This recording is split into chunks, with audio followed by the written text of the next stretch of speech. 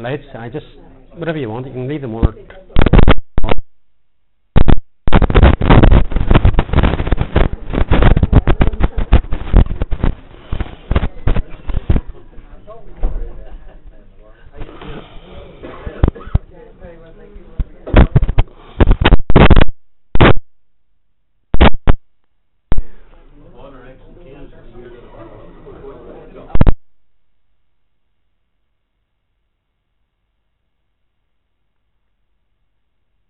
Good to see you here this evening. I have that many devices here. I'm just hoping that I've got everything going that's meant to be going. I record this because some folks they would be here tonight and they make sure they recorded it.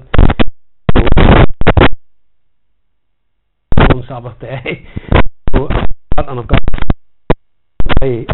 what I have to say this evening. I'll be available for anybody that wants to maybe get a copy of it.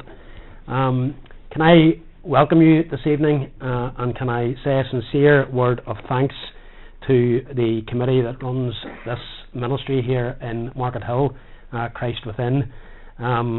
We in our congregations were wanting to hold public meetings, and we thought it would be better to do it in the village, where people would maybe come out more as opposed to driving all the way out to Mowan Road or out to Lochgilly, which is where our church buildings are.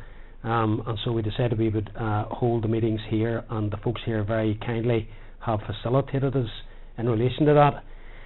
So our subject overall is help for the hurting, and there's a lot of hurting people in the world, and certainly there's hurting people in our own community.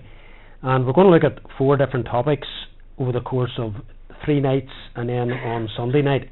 So tonight it's coping with depression, tomorrow night coping with a wayward child, and then on Friday night coping with loneliness, and then God willing on Sunday night up in the Ballylane Church building on the Mowan Road we're going to be dealing with coping with anxiety. So those are topics that I trust will be interesting and hopefully beneficial as we work our way through it. The way I want to do it is I want to read from the Bible. I'm going to pray, and then we're going to go straight into the topic for this evening. At the end of the talk, there will be an opportunity to ask questions, and if you're too embarrassed to ask questions publicly, I'll be hanging about, and if you want to ask me privately, I'm more than willing to try and help you. If you want further help and advice or counselling, then please let me know, and that can also be arranged. So what I want to do is I want to read from Psalm 42. So most of you would be familiar with the Bible. If you're not, don't worry about it. In the book of Psalms, you have the myriad of emotions and experiences that people go through in life. It's a wonderful book about life's just general experiences. And in this particular Psalm, Psalm 42, the man who wrote it, King David, it's a psalm of the sons of Korah, but it's speaking probably about the experiences of King David. And hopefully what we'll see is that this man went through what we would term depression, and I want to speak a wee bit about my own personal experience and journey through that particular illness as well. So let me read to you from Psalm 42. As a deer pants for flowing streams, so pants my soul for you, O God. My soul thirsts for God, for the living God. When shall I come and appear before God? My tears have been my food day and night, while they say to me all day long, where is your God? These things I remember as I pour out my soul, how I would go with the throng and lead them in procession to the house of God, with glad shouts and songs of praise, a multitude keeping festival. Why are you cast down, O my soul? Why are you in turmoil within me? Hope in God, for I shall again praise him, my salvation and my God. My soul is cast down within me. Therefore I remember you from the land of Jordan and of Hermon from Mount Mitzar. Deep calls unto deep at the roar of your waterfalls. All your breakers and your waves have gone over me. By day the Lord commands his steadfast love, and at night his song is with me, a prayer to the God of my life. I say to God, my rock, why have you forgotten me? Why do I go mourning because of the oppression of the enemy? As with a deadly wound in my bones, my adversaries taunt me, while they say to me all day long, where is your God? Why are you cast down, O my soul? Why are you in turmoil within me? Hope in God, for I shall again praise him, my salvation and my God.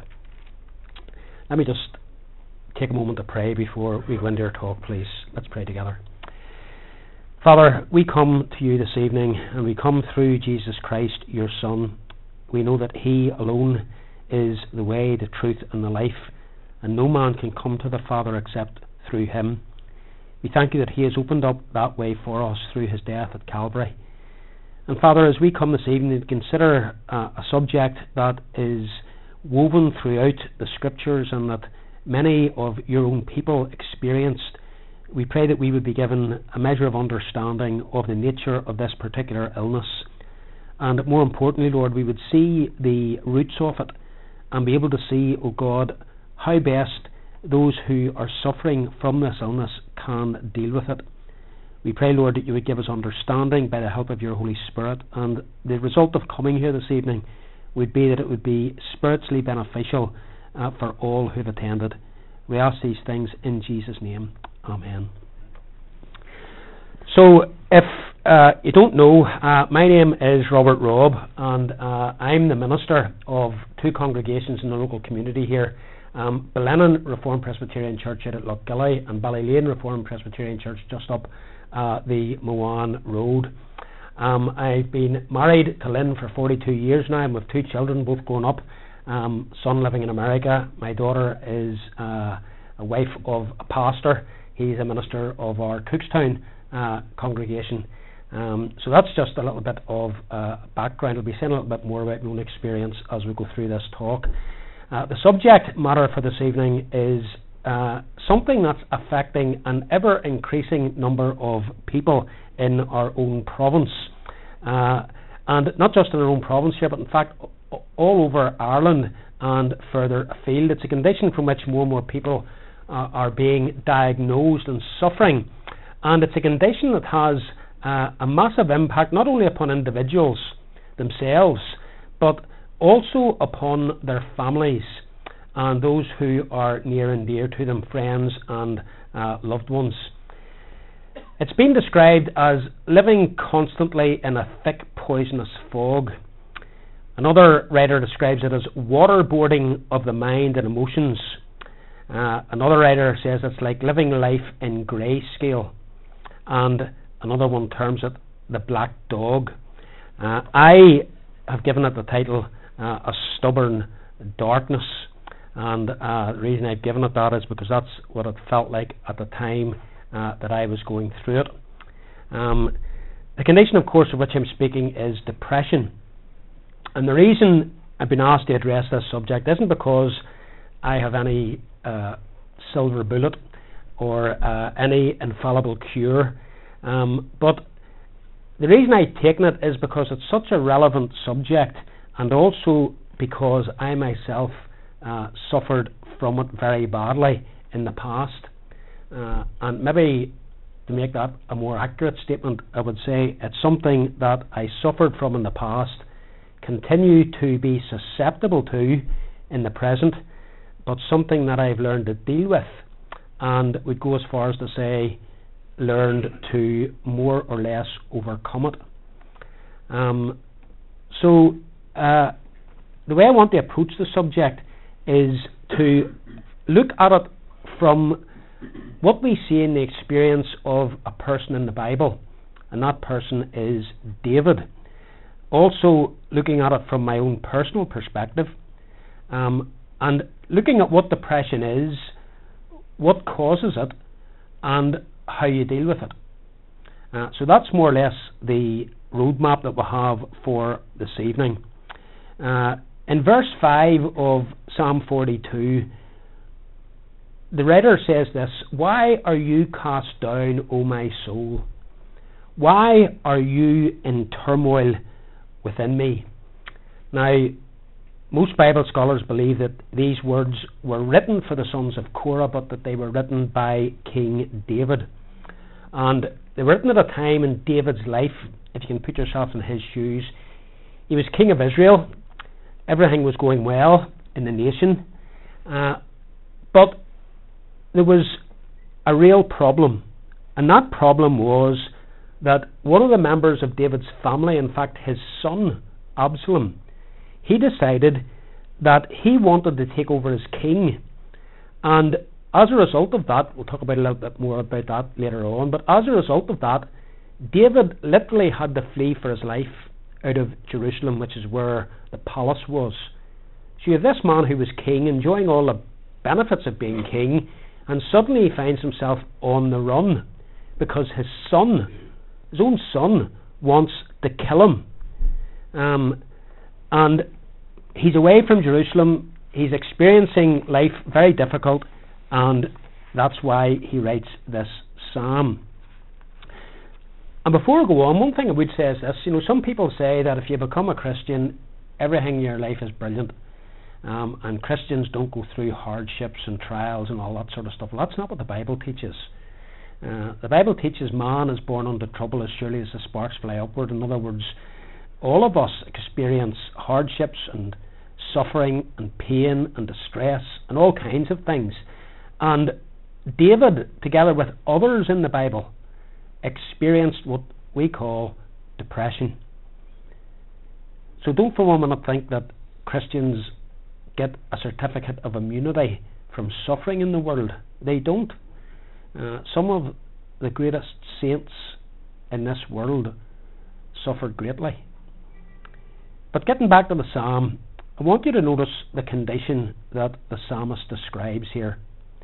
He speaks about being cast down. Now, don't forget, this Psalm 42 is a poem. So he's using poetry, it's images, it's pictures. Okay? He talks about being cast down. He talks about being in turmoil within me, verse 5. In verse 7, he says this: all your breakers and waves have gone over me. In other words, it's as if the sea's just coming in on top of him. In verse 3, he says, his tears have been his food day and night. In verse 9, he feels forgotten by God. Why have you forgotten me? In the same verse, he talks about going about mourning. Now, what you have here is a person who is in a very dark place at this point in his life. He speaks about being in turmoil within himself. Other translations have disturbed within me. In other words, he didn't have any inner peace. His feelings, his emotions, they were all over the place.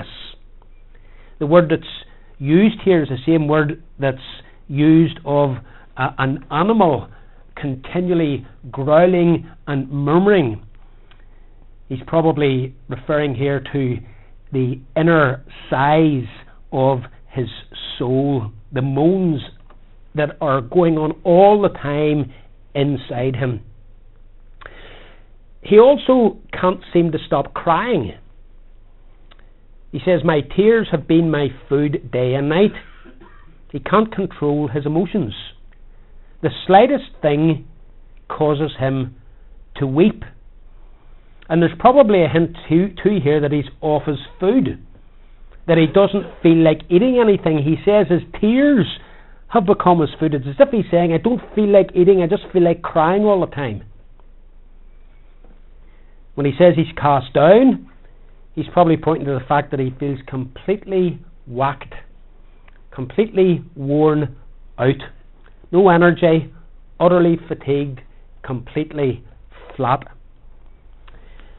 He's a man for whom the spark has gone out of his life. And he also feels completely overwhelmed with things. That's what he's saying in verse 7.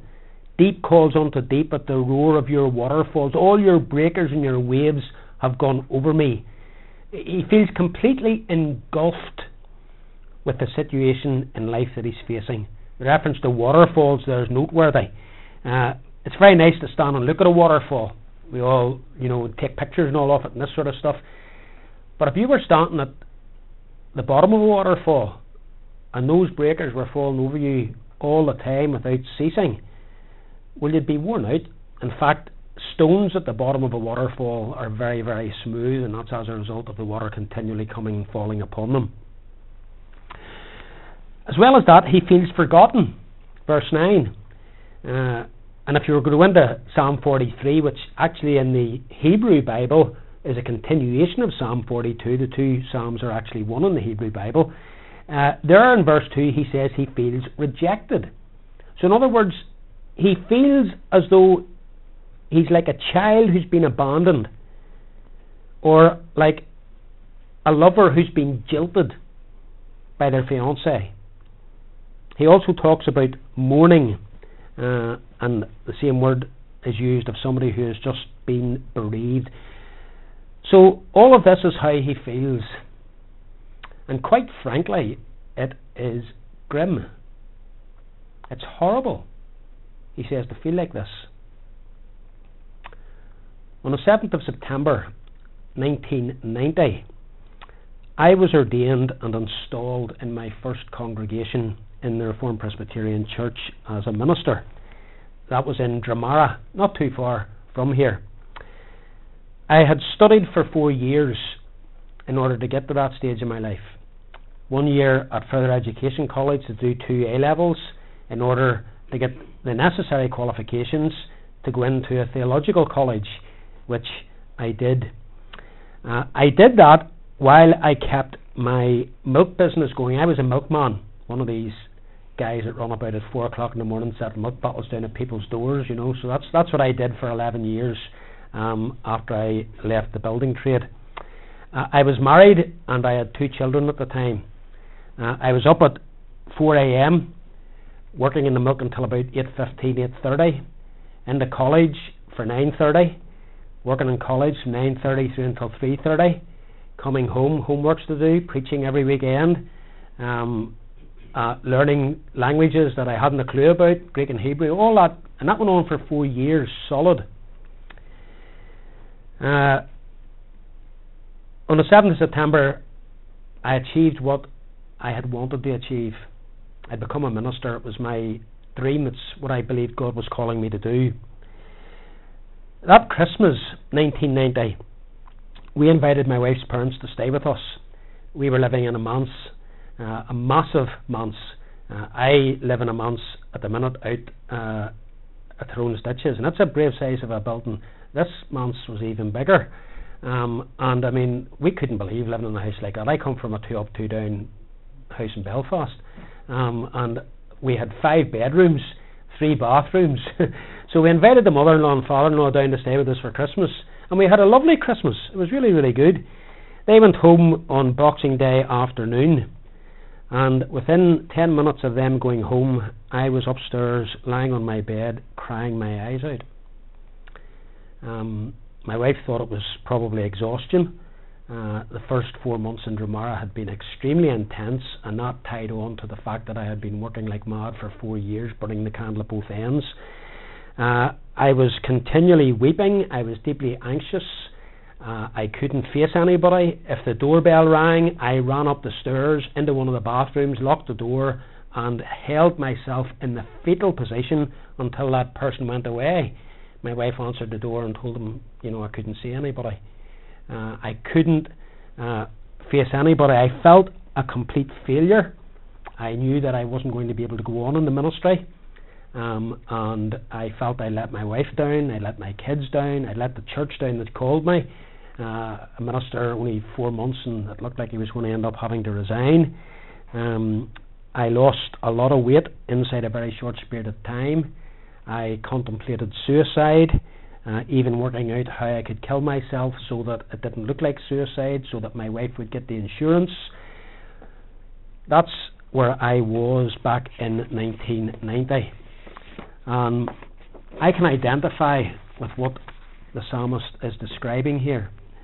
The doctor that I attended diagnosed that I was severely, chronically depressed. and I was manifesting some of the classic symptoms. So I want to make some general observations about depression and then move on to the symptoms. Depression is the number one psychological disorder in the Western world. By 2020, I did this a few years ago, 2020 has passed now. It was set to be the second most debilitating condition in the world after heart disease. Ireland has the highest rate of chronic depression in all of Europe. These statistics are still relevant. It affects people from every walk of life and every nationality. It's not as if it just affects people who are poor and can't make ends meet. It doesn't. It affects every walk of life. There's been a tenfold increase in depression since 1945, and as I'm sure you're aware, antidepressants are the most prescribed drugs by GPs, with 71 million prescriptions being written in 2018, and it doubles almost every decade. In England, the cost to the National Health Service is £9 billion per year. That's lost work and all that sort of thing, and the cost of the economy. What you have to remember is that depression is a symptom of a deeper problem. Okay, we'll come back to that later. It's also a major cause of suicide, and there is a clear link between alcohol and depression, alcohol intake and depression. What are some of the symptoms of depression? Well, I went to a doctor in that state that I described in 1990, and he very, very quickly diagnosed me as having depression. If you were to go to the doctor, and if you had some of these, 3 or 4 of these symptoms, and you had them over a prolonged period of time, 4 to 6 weeks, and that this was different from what you're normally experiencing, in other words, you've been fine and then all of a sudden you have these symptoms, your doctor will probably diagnose you as having depression. Feelings of profound lethargy, no interest in doing anything. I was like that in December 1990 and thereafter. Lack of energy. You just can't do anything. Your energy levels just fall to nearly zero. Broken sleep patterns. You're really, really tired, but you're unable to sleep. Very often waking up in the middle of the night. You either have insomnia or hypersomnia. Insomnia is lack of sleep, or hypersomnia is sleeping all the time. Unable to concentrate on things. One of the things that I love doing is reading. And at that period of time I couldn't have read a page. The book was there and your eyes were moving, but you weren't taking a thing in. Same with TV. The TV might have been on, but really you weren't able to take in what was going on. You couldn't concentrate. Irritability. My wife would say that depression didn't really change that. But it's usually increased. Feelings of despair. This is an overwhelming feeling that the individual has, that things are awful and they will never ever get better. And people say, there's light at the end of the tunnel. The depressive will say, yeah, that's a train that's coming to run me over. Heightened state of anxiety. I'll be speaking about anxiety on Sunday night. But yes, as I said, if you take it with panic attacks, if somebody came and rang the doorbell, I immediately ran up the stairs and hid in the bathroom and held myself until I knew they were away. If the phone rang, you didn't want to answer it. My wife was left to do absolutely everything. Sense of hopelessness and despair, low self-esteem is a very characteristic symptom. I thought I was the worst father in the world, the worst husband in the world, and the worst minister in the world, and you couldn't have told me any different at the time. Weight loss or weight gain. Some people lose a lot of weight, just won't eat anything. Other people comfort eat. Go in the fridge and eat their 3rd Mars bar of the day before they even have their breakfast, that sort of way. Not wanting to go out. That's one of the things that a depressive doesn't want to go out. They want to stay in the house. No good saying to them, do you want to go for a cup of coffee? No. Do you want to go for a walk? No. Loss of pleasure in activities in life that they used to get pleasure in, not wanting to meet people, easily moved to tears. I used to be the sort of person who was not easily moved to tears. It's like getting blood out of a stone nearly to get me to weep. From 1990, the slightest thing would make me weep. And certainly over that period, I was just an emotional wreck, crying all the time. And it's weary, fearful. You're full of fear. What's going to happen if you live your life in the if syndrome? What am I going to do if I have to leave the ministry? How am I going to look after my family? Where are we going to live? Because we had moved into a manse, we had sold our house in Belfast, we had nowhere to go. Fear overtakes you, and a profound sense of guilt. And I did feel guilty. This was all my fault, hence the suicide thoughts. Be better off without me. Yes, my wife would be sad, but she was still relatively young at that time, and after a few years she'd get over it and maybe get herself another husband, and I'd do it in such a way that she'd have enough money to make sure the house was paid off, or for to buy her house or whatever. All those things go through your mind because you feel a profound sense of guilt. This is my fault that I'm like this. So if a person is displaying 3 or 4 of those symptoms over a period of 3 to 6 weeks, and that's different from what their normal experience of life was, the doctor will diagnose you as having depression. But before we move on, let me give you a definition of depression. We're talking about depression. What is depression? Depression isn't having an off day when you're feeling down or when you're under pressure to the extent that you feel you can't cope. That's not depression. It's not feeling sad or fatigued for a few days. We hear people saying, I was a bit depressed yesterday, or I'm not feeling so well today, I'm just a bit depressed. Folks, that's not depression. Depression is much more serious than that. Here's how I would define depression. Depression is an ongoing, perpetual, debilitating mood where the individual is overcome with feelings of emptiness, inadequacy, worthlessness, despair, and hopelessness, causing life to seem pointless, joyless, a burden, with the result that the person stops being able to properly handle life and its daily responsibilities. That's what depression looks like and feels like. And that's the condition that this man, this psalm, is talking about.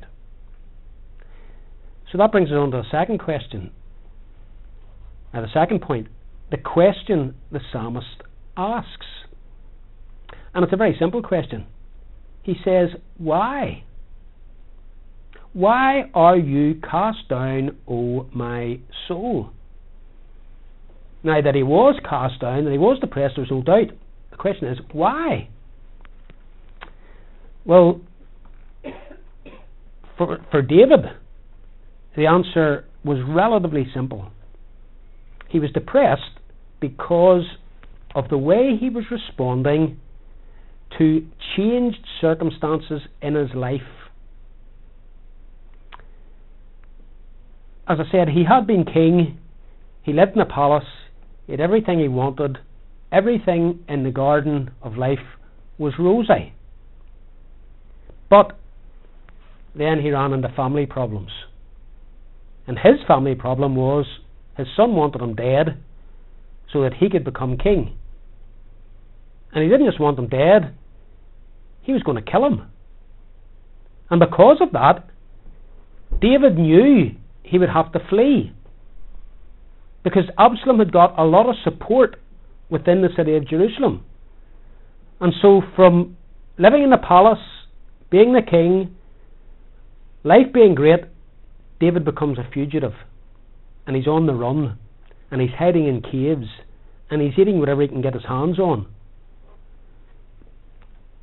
Life has gone pear-shaped for him. It's taken a real turn for the worse. His whole life has been turned upside down by events in his own family. And for a very spiritual man like David, one of the worst things was that because he was on the run, he couldn't go back to Jerusalem, which is where the tabernacle was and where God was worshipped, and he couldn't go to worship with God's people, and that was a big, big loss to this man.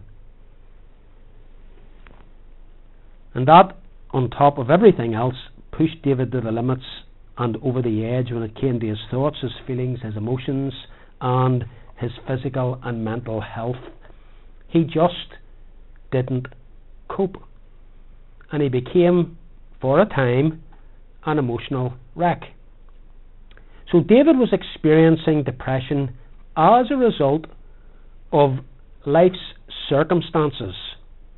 Or more accurately, he was experiencing depression on account of how he responded to life's circumstances. And as someone who has experienced severe depression and has had a keen interest in this subject for well over 30 years, I wanted to discover what it was that causes depression. Every case is different.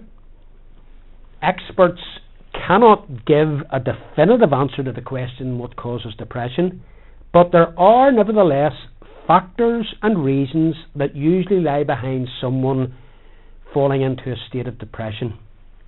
So what are those? Well, it can be divided into two main sections. First of all, biological factors. Post-viral illnesses. I didn't tell you, but when I was 12, I contracted meningococcal meningitis, which, as some of you I'm sure will know, is a very, very serious illness and can be fatal. And I was taken into Beaver Fever Hospital in Belfast. I was there for over 4 weeks. The night that I was taken in, another guy, a bit older than me, he was put into the next cubicle. You're in cubicles and you're sealed off, and anybody comes to see you have to put gowns and masks and all, a bit like COVID, you know. The guy next to me died that night. My father was in the Territorial Army at the time, and he was in Germany on manoeuvres, and they had to send for him to bring him home because they didn't know if I was going to pull through. Obviously I did. But it was a worrying time for my parents. Now the interesting thing is, a doctor with whom I spoke, who is an expert, he said that my depression could well be something that has resulted from me having had meningitis, a post-viral illness or a post-bacterial illness, because meningitis is a bacterial illness. So some people who have viral or bacterial illnesses can suffer later on in life from depression as a result of what that illness has done to them, particularly to their brain function. We'll speak about that in a minute. Brain disorders, neurochemical malfunctioning or imbalance. So you can have a problem in your brain, maybe as a result of an accident, maybe as a result of a disease or whatever. Your brain produces in your body chemicals that help to keep you emotionally balanced. One of those chemicals is serotonin. If your serotonin levels drop considerably, your mood will drop considerably. And so they reckon that if you've got a brain disorder or had a brain injury, or if your post-viral or your viral illness or your bacterial illness has affected your brain function in that it's not producing enough serotonin, that can be a cause of depression. Another one is hormonal imbalances. As you know, all of us have got hormones, and at certain times of the month, for example, a lady will have particular hormonal changes, and that can cause depression. And now a big thing, experts are saying it's possible that depression has a genetic side to it. In other words, just as you can inherit other diseases off your parents, so too it's possible that depression has got a genetic and a hereditary factor. And the interesting thing is, both my son and daughter are on antidepressant medication. Thanks, Dad. That's possibly a source of it. Lack of sleep, lack of exercise, lack of light. Some of you will have heard of the SAD syndrome. It's called season affective disorder, and it kicks in October and runs through until usually March. And the reason for that is that there's less sun, and when there's less sun, you have your brain not functioning, and you get this SAD effect, and they tell you to go and buy lights that'll give you more sunlight and so on. Another thing that happens during the months between October and March is that your body produces more melatonin, and melatonin is the thing that helps you to sleep. And because you're in the winter, your body produces more of that, and some people it overproduces, and that can cause sort of depression. Now, think about it. If your depression is biological, if that's the source of your depression, if you're depressed because the serotonin levels in your body have dropped for some reason, which is usually one of the big factors whenever somebody's depressed, then if it's rooted in a person's biology, you can understand how giving medication can help and does help. And that's why there's so much medication being given. But here's the thing. Not only are there biological factors, there's also social factors, spiritual factors, situational factors, call it whatever you want. Family relationship problems. So you can have a person who's depressed because of what's going on in their family, i.e. David, King David. He wouldn't have been saying these things if what had happened with Absalom hadn't have happened. That was his family problem. But some people have family problems and it leads them to becoming depressed. A bad marriage. Going through a situation where there's a possible split, divorce. Stress at work. That'll come on later. So, family relationship, financial problems. We all know what it's like with the cost of living crisis. Some people are on the breadline, some people are below it, and they're wondering themselves, how am I going to cope? The oil need more oil, the electrics to be paid, the phones to be paid, the kids have to be fed, I have to pay the mortgage, I'm getting less hours at work, and that can lead to depression. That being on you all the time, constantly there. Stress. Usually stress comes as a result of things like family issues, as a result like happenings at work, where things at work aren't going the way they should be going, and you're put under tremendous amounts of stress. Loneliness can cause depression, especially after bereavement. Most people, whenever they're bereaved, they go through a period of mourning, rightly so. And the vast majority of people learn to cope with that. So after 6 months or a year, or whatever period of time, they're okay. It never gets easy, but you manage. But there are some people who, as a result of bereavement, they end up being very lonely, and as a result of that, they end up deeply depressed. Abuse. I remember speaking down in the south of Ireland, and a man coming up to me afterwards and saying that he had been abused by his priest when he was a child. And you all know about the scandal that there's been in Roman Catholicism with child abuse within that system, and he said that for years he was depressed, and that was the cause of his depression. Having to cope with that, he felt guilty when he shouldn't have been feeling guilty at all. Bereavement, we've mentioned that. Guilt can cause depression. People knowing that they have done things that are wrong, whether it's the wife or the husband who has had an affair, as they call it. The Bible calls it committing adultery, going off with someone who's not your husband or your wife.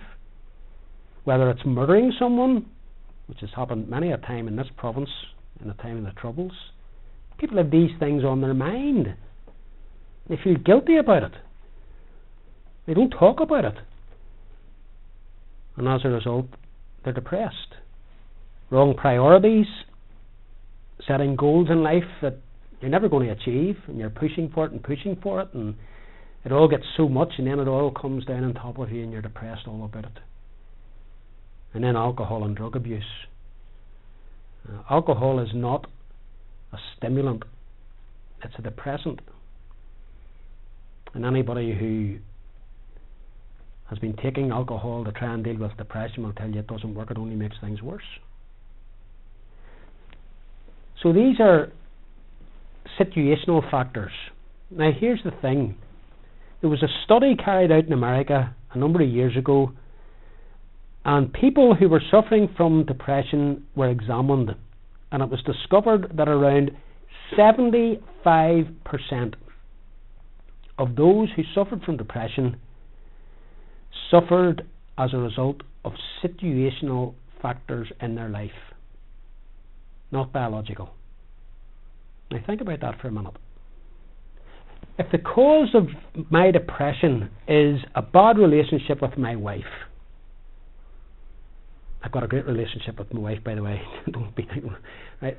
If it's a bad relationship with my wife, giving me all the tablets in the world isn't going to fix that.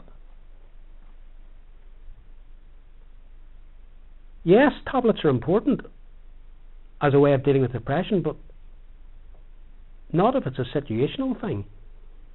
If I can't get on with my son or my daughter, and that's causing me to be depressed or causing them to be depressed, giving tablets isn't going to fix that.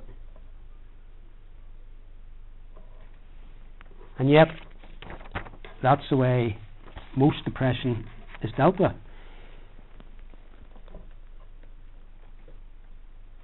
The problem, ultimately, if it's not biological, doesn't lie in biology, it lies in circumstances. And therefore the treatment must address the circumstances. Now it may be that the person is so depressed that their brain has started not to function properly and their serotonin levels have fallen as well, so they might need medication to help them to get to a certain point where they can deal with the situation that needs to be dealt with. But at the end of the day, the situation still needs to be dealt with. I would say that having thought about this subject and studied it and dealt with people who've been experiencing depression over the last 30 odd years, depression is not caused by life's circumstances. It's caused by the way people react to life circumstances. That's why I said earlier on, depression is a symptom either of a biological disorder or, in most cases, a symptom of or a reaction to a situation in your life. Don't know whether any of you know this lady here, Joni Eareckson Tada. Probably most of you have heard of her. Whenever she was a teenager, she dived into a pool thinking it was deep, and it wasn't deep. And she broke her neck, and she ended up being a paraplegic Christian girl. In the first days after her accident, when she came round and was in hospital, she was very, very angry at God. A lot of questions why, and her faith was really put to the test. But after a number of days, she came to realise, I cannot do anything about my circumstances. I can't change the fact that I'm now a paraplegic. But I can change the way I react to my circumstances.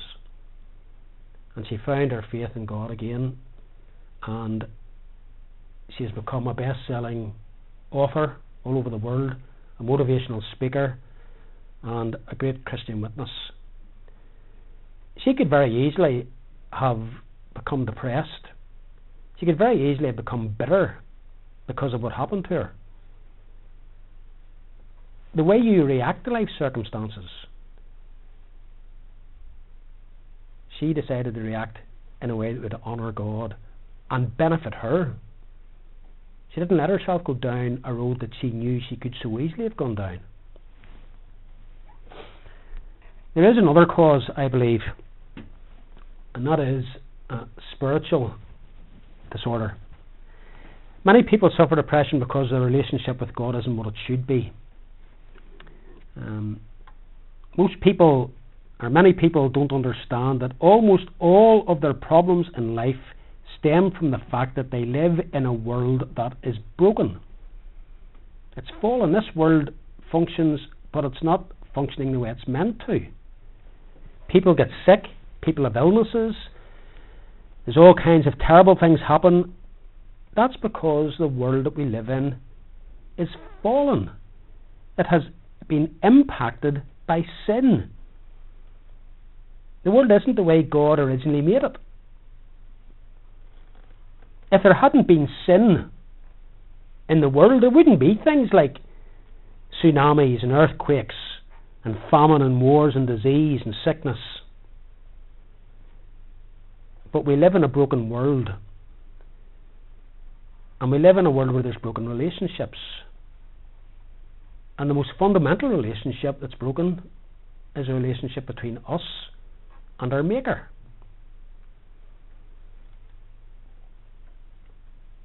Many people suffer the effects of sin in their own lives. Sin that they haven't acknowledged, sin that they haven't turned away from, sin that they haven't sought forgiveness for. They want to live life their own way with no thought of God who made them, no intention of submitting to God. They're a bit like Frank Sinatra. I did it my way. And they're not following the Maker's instructions that we find in the Bible. Men, have you ever bought anything from IKEA? You know, and you get the flat pack home and you open it up and there's a book of instructions, but we don't need the instructions. No. We know how to do it. We go and get our tools out and get all the stuff and put it all together, and at the end of it you've got 5 bits left over, 14 screws left over, and your bookcase is moving like this. Why? Because you didn't follow the Maker's instructions. You thought, I'll do it my way. And you've ended up with something that is far from what it's meant to be. And folks, that's the way people live their lives. The Maker has given instructions and they say, no, I'll do it my way. And whenever they do it their way, they get into bother. Husbands don't treat their wives the way they should, vice versa. Children and parents in their relationship isn't what it should be. Why? Because they're not living the way the Maker says they're meant to live. Employers and employees, our neighbours, fellow human beings. That's why you've got racism, sectarianism, exploitation, drug barons, abuse, war. So many of the problems that there is in this world is because of sin. They're not doing things the way God said to do them. And that leads to stress, disillusionment, breakdown in relationships, problems at work, problems at school, abandonment, loneliness, guilt, fear, stress, and depression. Much of the depression that people experience would be greatly diminished if our lives were lived the way God intended them to be lived.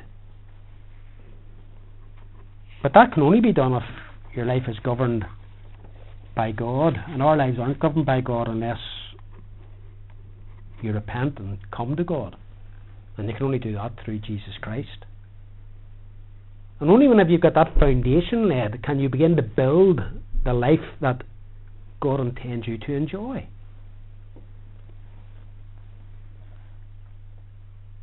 That doesn't mean that Christians never experience depression, because we live in a fallen world. We're not in the perfect world yet. That'll come one day.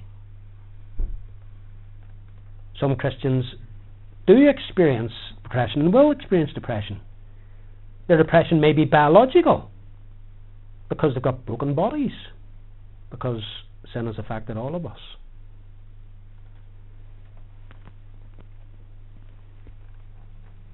What's the solution? There's other things I could be saying here, but I have to leave them out because time's going on. What's the solution? That's the third thing. The solution the psalmist identifies. Look at verse 5 in Psalm 42. I'll come back to that in a wee minute. Verse 5, he says, "Why are you cast down, O my soul? Why are you in turmoil within me?" So he talks to himself. Why are you like this? And then he realizes what the answer is. Hope in God. For I shall yet praise him, my salvation and my God. And I say, time does permit me to go into this in detail, but basically, the psalmist realizes his situation at the minute is grim, but what he does know is this: his situation is not outside God's control. It's not something that he himself can do anything about at the minute, but he knew that God was ultimately in control of things that happened in his life. He knew that Absalom couldn't do anything that God didn't allow him to do. And David became more and more confident that, difficult though his circumstances were, God would work them out for David's good and for God's glory. And you know what? That's exactly what happened. Absalom ended up being killed. David returned to Jerusalem, back to the palace, and back to his throne. The solution to many people's depression, I believe, lies in them being brought into a right relationship with God, for them to get their lives right with their Maker. All their past, present and future sin forgiven, no matter how horrible those sins were, sins that could haunt you throughout the rest of your life, God wipes the slate clean. And those sins are no longer a burden to the individual. And once that right relationship's been established, then you've got a foundation upon which to build a life that can be enjoyed in the here and now, because eternal life, people think eternal life is living forever and ever and ever after you die. It is that. But eternal life is life in all its fullness, begun in the here and now in this world, and then perfected in the world that's to come. So you can begin to enjoy what it is to live fullness of life in the here and now.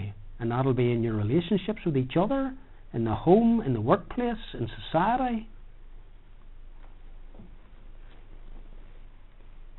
Romans 8:28 says God is working everything together for the good of those who love him. There's a lovely verse in Isaiah 26 and verse 3. You will keep him or her in perfect peace, whose mind is stayed upon you, because he trusts in you. Now, if you come in here this evening and you're depressed, or you've come in because you've got a loved one who's depressed, your depression might be the very thing to turn your thoughts to God, because that's where your thoughts need to go. It might be the very thing that causes you to think about your relationship with God, because your relationship with him is broken and it needs to be fixed. And it won't be fixed by going to church and by saying prayers and by reading the Bible. It'll only be fixed by our personal relationship with Jesus Christ. So that's the spiritual side of things. Let me finish on a practical matter. How do you deal with depression? I've come up with these as a result of having gone through depression. You must really want to change. You say, well, of course anybody that's depressed wants to get better. Well, yes, but I have to say, whenever I was depressed, I was afraid of getting better. You nearly identify yourself with the disease, with the illness. If you had a broken arm and you go to a hospital and they take off the plaster and it's fixed. If you're depressed and the next day you're better, people will say, what was all that about then? How come you're okay now? And so a person who's depressed is nearly afraid of getting better. because they have identified themselves as Robert Robb who's depressed. And not to be depressed is nearly to take away who you've become. So you have to want to get better. The other thing about being depressed is this: people who are depressed, they always get a lot of sympathy. And there's some people who love to be pitied and sympathised. Talk to someone. You know the old BT advert, was it? You know, it's good to talk. It's not Bob Hoskins or whoever it was. It is good to talk. But you have to be open and honest whenever you are talking. Talk to somebody that you can be open and honest with. Try to discover the nature of your depression. Is it biological? Or is it you're depressed because of what's going on in your life? You have to identify the nature of it, or you'll never get any healing. Identify the source. Deal with the source, not the symptoms. So the source of my depression, I'll use the example again, is terrible relationship, say with my spouse. Then there's no good dealing with the symptoms. You have to deal with the source. You have to sit down with each other and say, right, we need to talk this through. We need to get this right. Stop opting out by using alcohol or drugs. They won't help you long term. Some people who are depressed think they can sort it out by going to the bottle, whether it's a bottle of poppers or whether it's a bottle of vodka or Bacardi or whatever it happens to be. Establish a disciplined routine of eating, exercise and sleeping. The Bible says we're fearfully and wonderfully made, and we are. What are you like if you don't sleep at night? You get up the next morning, you're feeling absolutely rubbish, aren't you? And if you don't sleep the next night, well, I wouldn't like to be in your house if you didn't sleep 2 nights in a row. We're made in such a way we need our sleep. We're made in such a way that we need exercise. We're made in such a way that we need to eat properly. And isn't it interesting that in a generation where depression is a major, major problem, we live in a generation where processed foods are eaten more than anything else these days, where you buy a meal and you stick it into the microwave. I wonder if there's a connection. You don't get people today, on the whole, you know, peeling their spuds and getting their vegetables and cooking them and so on. Oh, it's too busy to do that. Proper eating, proper sleeping, proper exercise, it affects your emotions. We're an intricate whole. Don't be governed by your feelings. A person who's depressed is governed by their feelings. They get up and they look and they'll see their sink full of dishes and they'll say, don't feel like washing them, and so they'll take out clean stuff and then they'll stick that there, and then it'll all pile up. Still don't feel like doing that. Person who's depressed won't go to church. Don't feel like going to church today. Do you want to go for a cup of coffee? I don't feel like going for a cup of coffee. You don't go to somebody who's depressed and say, do you want to go for a cup of coffee? You go to somebody who's depressed and say, right, come on, put your coat on, you're going out for a cup of coffee with me, and you take them out. Because if you waited to see if they wanted to go, they would never want to go.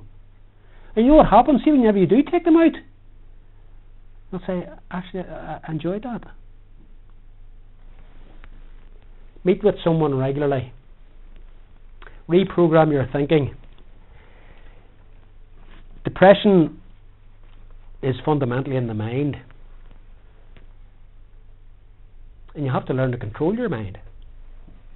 You have to learn to reprogram it, to think the right things, not the wrong things.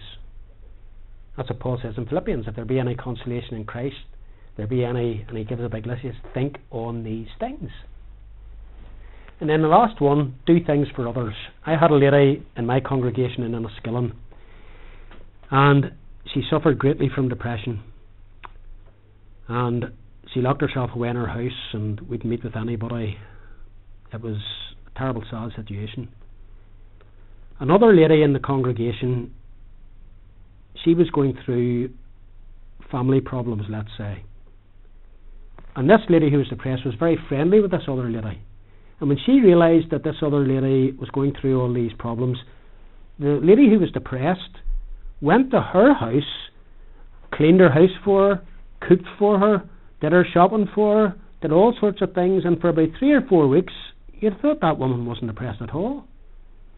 Why? Because she was investing in others and not thinking about herself. Whenever the lady's family problems all got sorted out, within a week, that lady was back in her house again depressed. Because she was thinking about herself. Instead of occupying herself doing things for others. Because your mind is taken off yourself then. And that's one of the problems about depression. You're thinking about yourself all the time, and usually your thoughts are negative and how bad a person you are. So that's where we've got to. There are spiritual factors, there are practical factors, there are biological factors, and there's an awful lot of things that I could have said and I haven't said. I don't know whether any of you have any questions or not. If you do, feel free to stick your hand up and ask them. I'll try and answer them. If I can't give you an answer tonight, I'll go away and try and get you an answer. If you want to speak to me privately afterwards, there's a cup of tea being made and biscuits, and as far as I know, you're not charging for them, so you're not? No, okay, right, okay. The cup of tea and biscuits are free, and I'll be here if you do want to talk. Maybe we'll close just with a word of prayer, and I'll give thanks for the cup of tea then.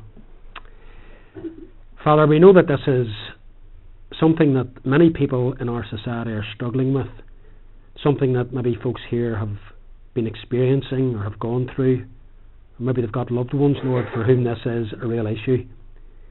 Father, grant that what has been said tonight will prove to be informative, that it will prove to be helpful, that it might even prove to be restorative. And we ask, Lord God, that in the time that remains tonight, that you help us to enjoy our time together, our conversation. We give you thanks for the kindness of the folks here in Christ Within in Market Hill, and we thank you for the good things that are being prepared for us now, in Jesus' name. Amen. Is there any questions, folks? I'll not be recording the questions, by the way, so I just realised that was over an hour. Sorry, I didn't realise I was going to speak up like that time.